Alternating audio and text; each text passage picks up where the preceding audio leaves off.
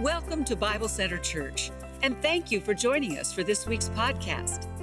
We pray the Lord speaks to you as you hear His word today. If you would take your Bible or your Bible app and open with me to the book of Matthew, Matthew chapter 7. Matthew chapter 7. While you're turning there, again, I just want to say thanks to the Bible Center family. For those of you who are here today, part of us, and for those of you who are visiting with us for the first time, I look forward to meeting you. I'm Matt, the lead pastor. Would love to meet you soon. Look forward to getting to know you and helping getting you connected. I want to start today by asking a question about your temperature. How many of you have had your temperature taken in a public place since this pandemic began? How many of you had your temperature taken? Okay, almost all of us. I remember the first time we had our temperatures taken publicly. It was back in the spring. We were visiting down in Florida, and we were going to go out on the Cocoa Beach Pier. And as we're getting ready to walk onto the pier, a security officer, she stops us, and she holds this gun, looking thing up. I'm probably being a little more dramatic than what it was, but it felt abrasive. It felt intrusive. And she said, "I got to take your temperature before you walk out on the pier." And that was like a moment for my family and I that we'll never forget, as she required our temperature taken. And I'm thankful for her. I'm thankful for other officers like her, keeping our community safe. But it's taken me some time to get used to having my temperature taken in public places. Well, this morning, what I want to do is encourage you to take your temperature.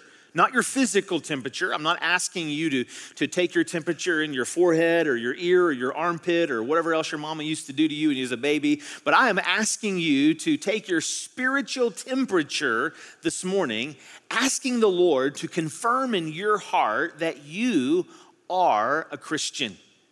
Now, I don't typically preach messages like this. I believe that God has called me as the pastor of a church to primarily equip the saints for the work of the ministry. And so 95% of my messages deal with growing as Christians, that we might be the salt and light that God has called us to be. But this morning I'm preaching a message. Paul told Timothy to do the work of the evangelist. And so today I'm preaching a message to ask you to open your heart and ask God to search your heart to make sure that you are a Christian. There's something we talk about, the assurance of salvation. And you say, well, Pastor Matt, why is a message like this so important? Well, look with me at Matthew 7, 21 and 23 by way of introduction. Matthew 7, 21, Jesus said these words, "Not everyone who says to me, 'Lord, Lord,' will enter the kingdom of heaven, but only one who does the will of my Father who is in heaven.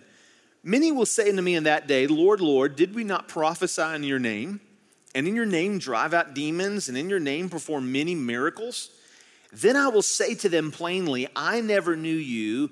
Away from me, you evil doers.'" Here's today's big idea. This is the idea that I want you to remember, and I pray that sinks into your heart and that you'll believe. The most important temperature you'll ever take is the one of your own heart.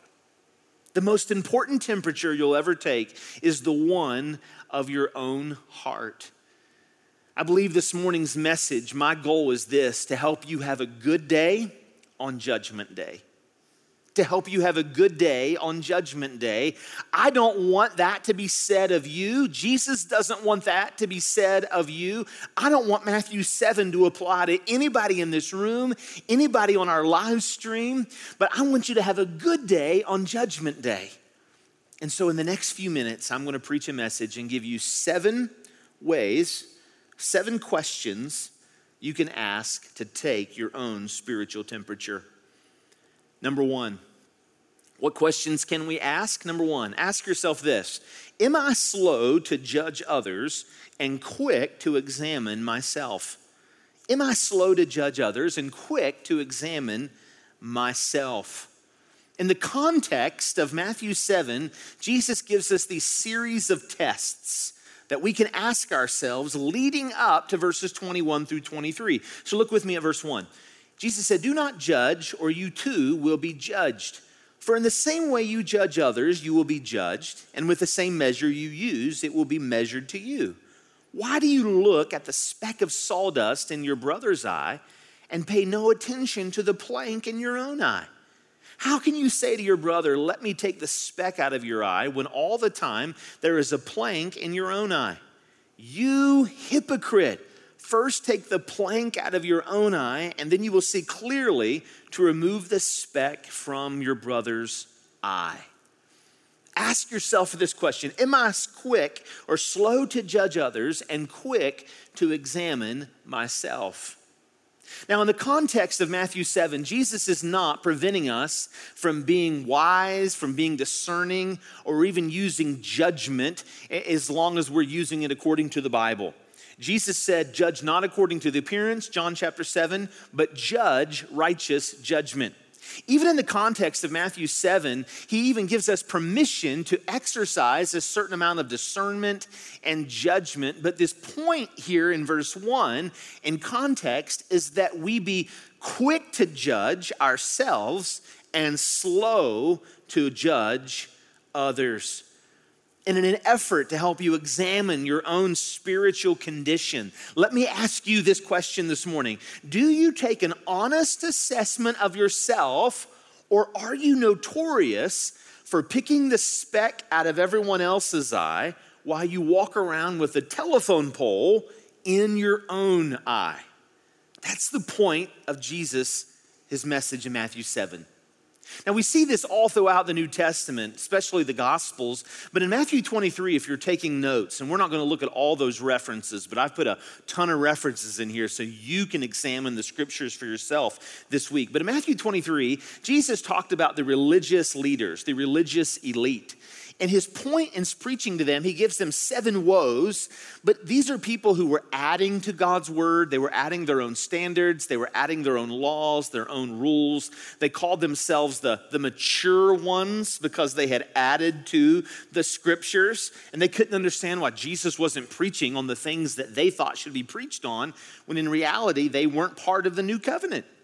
And so Jesus speaks to them in Matthew 23, and he says, you have neglected the more important matters of the law. So even Jesus says some things are more important than others. He says you've neglected justice, mercy, and faithfulness.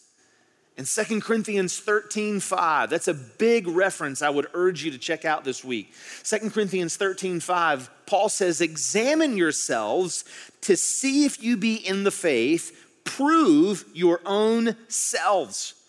So there were times, even the Apostle Paul's ministry, as he's teaching and preaching and wanting to build up the church, that he would just stop and say, hey, by the way, take a moment and just make sure you're saved. Just make sure you're saved. And one of the marks of a Christian, according to 1 John 1, is that true Christians are very aware of their own sin. True Christians are very aware of their own sin. So if this is you and you're very aware of your own sin, then be encouraged this morning. That's the mark of a Christian. 1 John 1, we're aware, we confess our sins regularly, we repent regularly because God has opened our heart to these spiritual truths. But if you're the type of person that can't remember the last time you examined yourself, but you're the type of person who's always pointing fingers, always sending emails, always dropping those notes on social media about what's wrong with everybody else, but you haven't examined your own heart maybe ever, my job as a pastor is to tell you, please examine yourself and see if you be in the faith. Prove your own selves. Am I slow to judge others and quick to examine myself? Number 2, is prayer a regular part of my life? Is prayer a regular part of my life? Again, the New Testament is just, there's a plethora of verses about this, that Christians, true Christians, they pray. None of us pray like we ought to. None of us pray like we want to. But true Christians pray as a natural response to life. People who aren't true believers don't pray. Prayer is not a regular habit, at least for the proper motive, as we see in the scriptures. Let's listen to Jesus' words. Matthew 7, verse 7. He says, "Ask and it will be given to you. Seek and you will find. Knock and the door will be open to you. For everyone who asks receives, the one who seeks finds, and the one who knocks, the door will be open. Which of you, if your son asks for bread, will he give him a stone? Or if he asks for a fish, will he give him a snake? If you then, if you are evil, know how to give good gifts to your children, how much more will your Father in heaven give good gifts to those who ask him?" Ask yourself, is prayer a regular part of my life? Now, this is all in context of Matthew 23, leading up to that famous passage where Jesus said, "Depart from me, I never knew you." It's all in context. And so he's talking about a father-son relationship here. Now, in my 18 years of pastoral ministry, I've met a number of men and women who, even in their adult years, would recognize they had fathers who were hard and callous and maybe abusive at times. And so they have a really hard time relating to not only their earthly father, but also their heavenly Father. I'm very aware of that. That is a huge problem as we get our view of God often from our earthly father. So I challenge you, dads, may God help us to remember that as we're relating to our children and our grandchildren. I've also met a number of children who made some really, really poor choices. They had loving fathers, loving mothers, not perfect. None of us are perfect, but they've chosen to spurn the love, to reject the love that they were given. They rejected a Christian upbringing. They rejected the love that they had. And that's also a reality. And so I recognize there's always exceptions. But here's the point I believe Jesus is making. People who are in a loving relationship with their father want to talk to their father. That's the normal. People who are in a loving relationship with their father want to talk to their father. And so if you find yourself as a habit of life wanting to talk to the Lord, and you find yourself in a continual place of prayer, again, not as much as you want to, but prayer is a part of your life, then be encouraged today. Be encouraged. God says that's actually one of the marks of a Christian. But if that's not you, God says, search yourself, examine yourselves to see if you be in the faith. Ask yourself, is prayer a regular part of my life? Number 3, do I treat others the way I want them to treat me? Do I treat others the way I want them to treat me? Notice verse 12, one of the most famous verses of the Bible. This verse hung in our public school growing up at Lakewood Elementary in St. Albans. I remember it hanging on the wall as a kid in the 80s. In verse 12, Jesus said, "In everything, do to others what you would have them do to you. For this sums up the law and the prophets." Do I treat others the way that I want them to treat me? Now, if this describes you, again, be encouraged. Again, none of us live this perfectly, but if this is your desire, you desire to love other people. You desire to ask for forgiveness when you lose your cool or blow your top. You desire to seek the peace and the harmony as much as you possibly can. If this is you, if this is your deepest desire, be encouraged. But God has some very strong warnings for you if this is not the habit of your life. Now, please don't take my words. I have no authority when it comes to heaven and earth. God does. Listen to his words. Matthew 5 and verse 21. Jesus said this, "You have heard that our ancestors were told, 'You must not murder. If you commit murder, you're subject to judgment.' But I say to you, if you are angry with someone, you are subject to judgment. If you call someone an idiot, you're in danger of being brought before the court. And if you curse someone, you're in danger of the fires of hell." Those are Jesus's words. 1 John chapter 3, John, Jesus's closest disciple, writes this. 1 John 3, "We know that we have passed from death to life because we love each other. Anyone who does not love remains in death. Anyone who hates a brother or sister is a murderer, and you know that no murderer has eternal life residing in him. This is how we know what love is. Jesus Christ laid down his life for us, and we ought to lay down our lives for our brothers and sisters. If anyone has material possessions and sees a brother or sister in need, but has no pity on them, how can the love of God be in that person? Dear children, let us not love with words or speech, but with actions and truth. In American evangelicalism, what we typically do when we want to give someone assurance of their salvation, we'll often say this: well, have you prayed the prayer? Have you prayed the prayer? Now, please know I'm all for praying prayers. I just preached on that a moment ago, and I do believe the scriptures teach in Romans 10:13, whoever calls on the name of the Lord shall be saved. But notice the wording of that verse. It does not say whoever has prayed a prayer shall be saved. It says whoever wants the Lord. And context in verse 9 of Romans 10 says, confess with thy mouth the Lord Jesus and believe in thine heart that God has raised him from the dead and you will be saved. You see, I believe that's the test we need to be giving ourselves. When Jesus was preaching on assurance of salvation, he said, if you're a hateful person, you probably don't have it. I love you, and I know you love me. But I plead with you this morning to search your heart and ask yourself, does the trajectory of my life show someone who's a cantankerous, hateful person? Or does the trajectory of my life show someone that seeks to be a loving person, seeks to be a kind person, doesn't always hit the mark, but by God's grace, I repent when I don't? Do I treat others the way I want them to treat me? Number 4, am I on a path of spiritual life or spiritual death? Ask yourself, am I on a path of spiritual life or spiritual death? Verse 13, Jesus continues.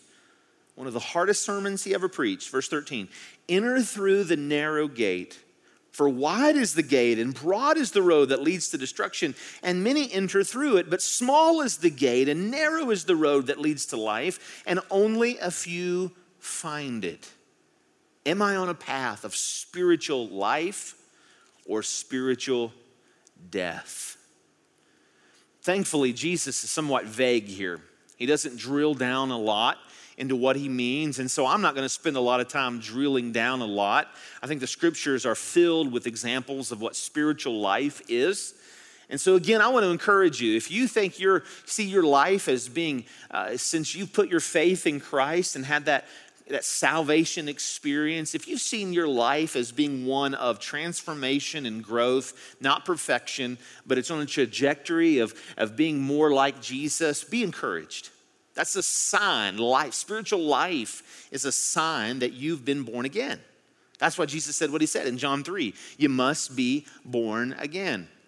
But if your life is characterized by constantly choosing your way over God's way, continually walking down your own path and not God's path, with little regard for God's word, I want to urge you today to commit your life to Christ, to the lordship of Jesus Christ. Notice what he says in Luke 13:23. Somebody asked Jesus, Lord, are only a few people going to be saved?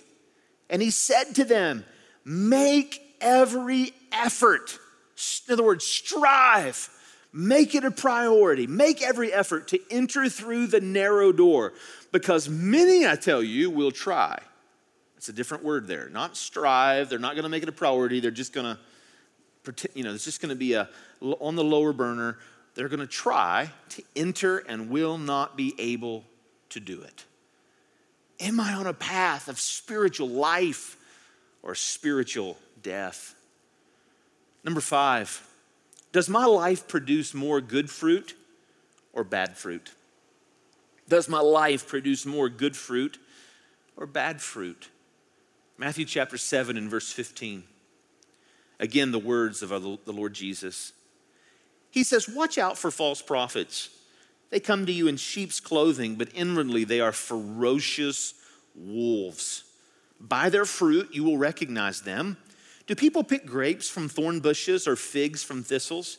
Likewise, every good tree that bears fruit, but a bad tree bears bad fruit. A good tree cannot bear bad fruit, and a bad tree cannot bear good fruit. Every tree that does not bear good fruit is cut down and thrown into the fire.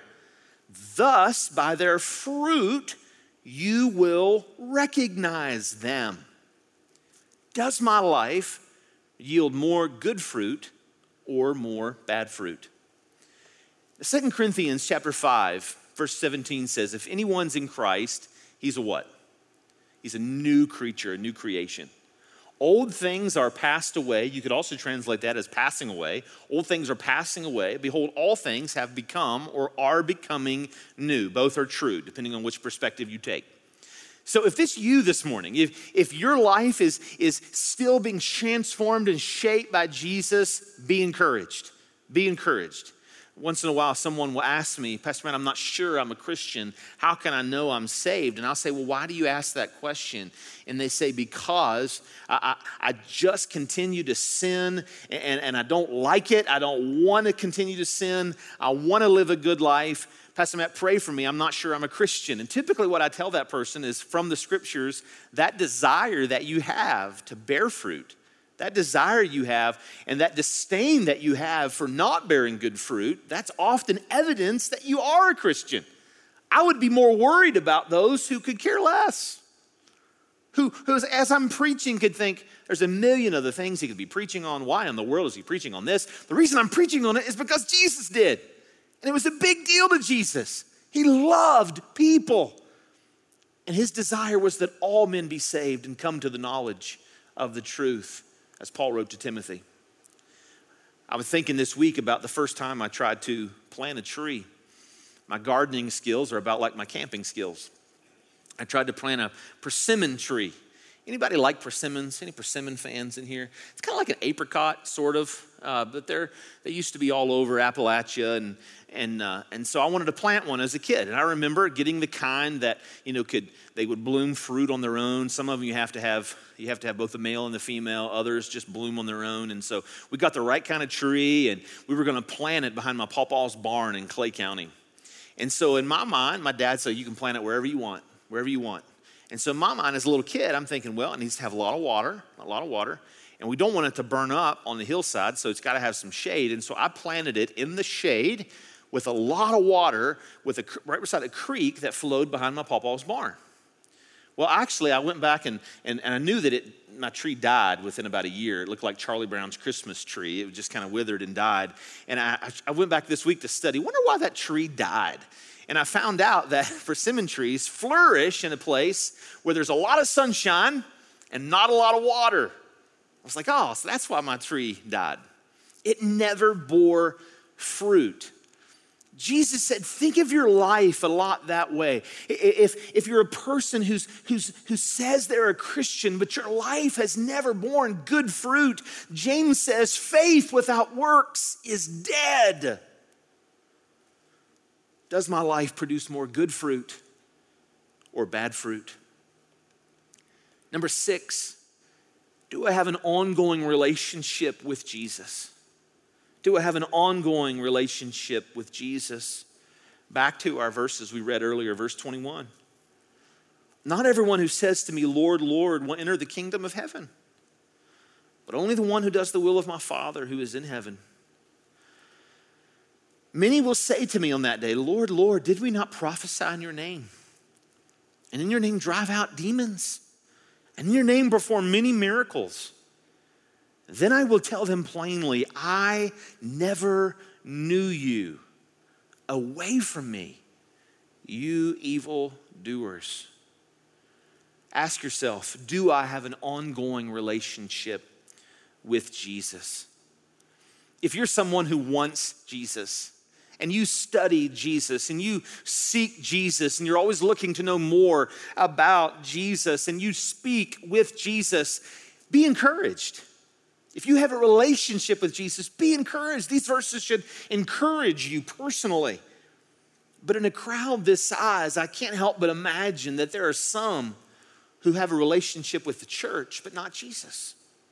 You have a relationship with baptism, but not Jesus. You have a relationship with religion in general, but not Jesus. I heard recently Tim Keller, a retired pastor from New York City, said that in his experience of seeing and reading about revivals in churches, that typically when revival hits a city, it begins with many church members, longtime church members, coming to faith in Christ. And I had to read that again, like, what are you talking about? And his point was that when genuine Holy Spirit revival hits a city, people wake up and recognize that maybe they've never truly become a follower of Jesus, but they became a follower of religion. And so Jesus says here, make sure you have a relationship with me. I read this week, the best test to determine whether or not you're born again could be this. I'll read it to you and let you think for yourself. If it were possible to take Jesus out of heaven, out of the new heavens, out of the new earth, whatever timeline you're thinking of, if it were possible, we know it's not possible, but if it was, if we could take Jesus out of heaven but leave everything else, the street of gold, total healing, river of life, the perfect temperature, and so on, would you still want to spend eternity there? Would you want to spend eternity there if Jesus wasn't there? How you answer that question could largely determine your spiritual temperature. You didn't get saved because you wanted to go to heaven. Everybody wants to go to heaven. You got saved because you wanted Jesus. I want to encourage you to ask, when in your life have you started a relationship with Christ? Jesus said in John chapter 10 verses 27 through 29, my sheep listen to my voice and I know them and they follow me, but you do not follow me because you are not my sheep. Do I have an ongoing relationship with Jesus? Lastly, number 7, am I building my life around eternal things or temporal things? Am I building my life around eternal or temporal things? Matthew 7, verse 24, he finishes the chapter. Therefore, everyone who hears these words of mine and puts them into practice is like a wise man who built his house on the rock. The rains came down and the floods came up. If you remember that song, the streams rose and the winds blew and they beat against the house, yet it did not fall, because its foundation was on the rock. But everyone who hears these words of mine and does not put them into practice is like a foolish man who built his house on the sand. The rains came down and the streams arose and the winds blew and beat against the house, and it fell with a great crash. Ask yourself, am I building my life around eternal things or temporal things? If you're the type of person who has put their faith in Christ and you've seen not your works earn your salvation, but it's your faith in Christ connect you with Jesus. But from that faith, if you're the type of person who enjoys investing your time or your talents or your treasures, and that's just kind of a natural part of your life, be encouraged. That's a symptom or evidence of something good. But if you're the type of person who's all about you, I would not be doing my responsibility. I would not be doing my duty if I did not tell you, be very, very careful. Because Jesus said there's going to be people who've built a beautiful life, but there's coming a day there's going to be a great crash because they did it for them and not for Christ. Ask yourself, am I building my life around eternal things or temporal things? Now, why am I so burdened for this message? Why was Jesus so burdened to communicate this truth? Well, I think the answer goes back to our main point. The greatest, most important temperature you'll ever take is the one of your own heart. That's what I want you to do today. That's what I challenge you today. Just like I had to do this week preparing for the message. I want to tell you a story as we close about someone who lived this firsthand. And I got to watch it. I watched him live it. It was my best friend Ryan growing up. Ryan and his family moved from Parkersburg down to Charleston when I was in the 4th grade. He became a student at Lakewood with me, began to play basketball with me. And I remember my parents inviting Ryan and his family to church. Now, Ryan's dad had grown up in a pastor's home, but had gotten away from the Lord and realized that he had truly never become a follower of Jesus himself. And so I remember the Sunday morning in first grade when Ryan's mom and dad decided to be a follower of Jesus. I remember that.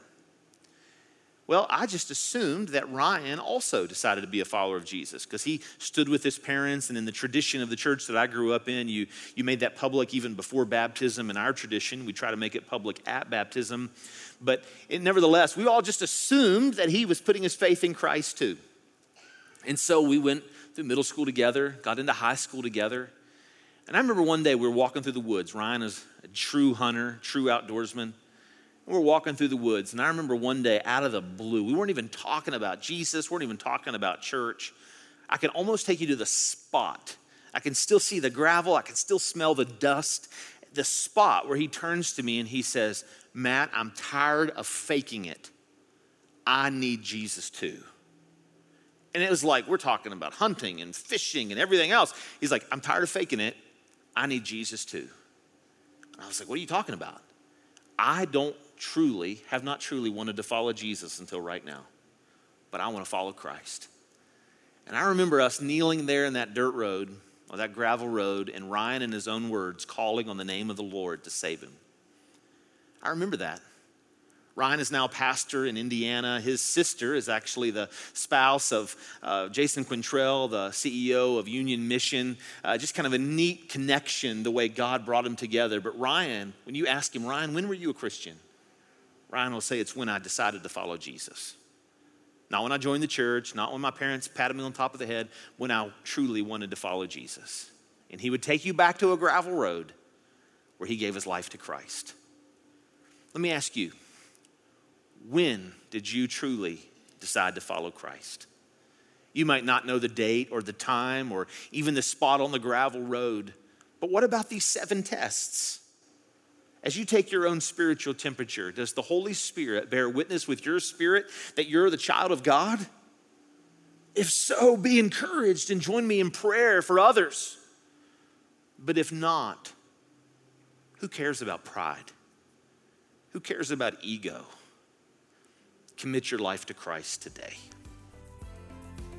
For more information, visit us at BibleCenteredChurch.com or check us out on social media. You can also join us in person for services on Thursday at 7 p.m.